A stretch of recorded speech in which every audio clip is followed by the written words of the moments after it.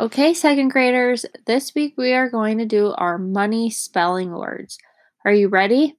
Our first word is cash. Cash. You need cash to pay for your food. Cash. Your second word is money. Money. You need money when you go to the store. Money. Money. Then the next word is dollars. Dollars. It costs $3 for a gallon of milk. Dollars. Right? Number 4 is cents. Cents. Now remember that we're talking about money here.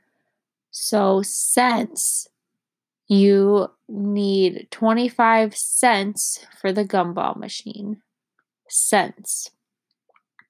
Number 5 is dime. Dime. A dime is 10 cents. Dime. Number 6, paid. Paid. You paid for your food. Paid.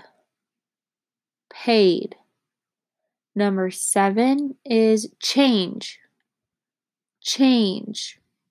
Do you need some change for your dollar? Change.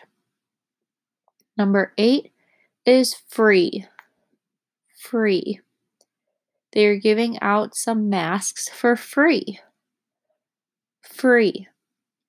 Number 9 is rich. Rich. If you have a lot of money, you are rich. Rich. All right, and last one, number 10 is poor. Poor. If you do not have a lot of money, you are poor. Poor.